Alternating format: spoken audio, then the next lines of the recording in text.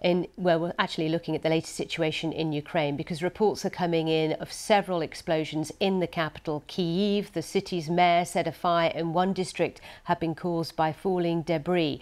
Blasts were also heard in central Ukraine. It follows an air raid alert for the whole country. Let's go live now to the capital. Our diplomatic correspondent James Landale is there. James, this is the ninth time this month that the capital's had to take cover in the early hours of the morning. What's the latest?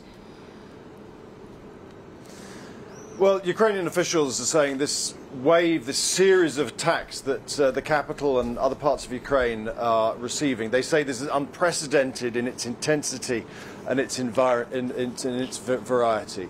We had explosions overnight. We could see smoke from parts of the city here.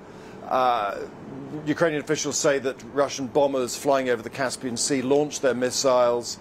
They all came here. The Ukrainians say that all those missiles were destroyed by air defences. But as you say, there have been reports of damage from debris in two parts of the city in the east, where in one location, fires broke out, and there have been images that we've seen of some of the impact that that's had on the ground. There have also been attacks, reports of explosions to other central parts of Ukraine, and also in the south in Odessa, where one person died and two people were injured. So, another night of attacks. And Western officials say what we're seeing here now is a shift in the trend. In the past, a lot of the attacks have been against critical national infrastructure, power plants, things like that. But at the moment, they say most of the attacks seem to be aimed at the air defences in and around Kyiv. These aerial strikes that have been going on, as we say, relentlessly in this last month, illustrate how Ukraine is its counter-offensive measures, doesn't it? Because it's managing to intercept a lot of these missiles before they land.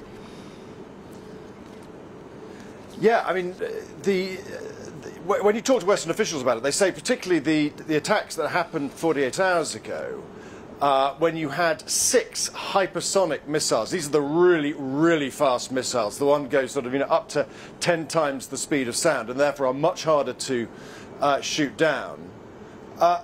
Ukraine claims that all 6 of those were shot down, and Western officials that I was speaking to yesterday said that this is just extraordinary. This was supposed to be, one of the great wonder weapons that Russia would deploy at a moment and would be able to change the arithmetic on the battlefield. But the Western officials say it simply hasn't. The air defences that have been given to Ukraine, lots of different types from different parts of Western powers, are being effective. In other words, it's not just one-offs, they're not just getting lucky, but they are proving themselves systematically. The question, though, is this.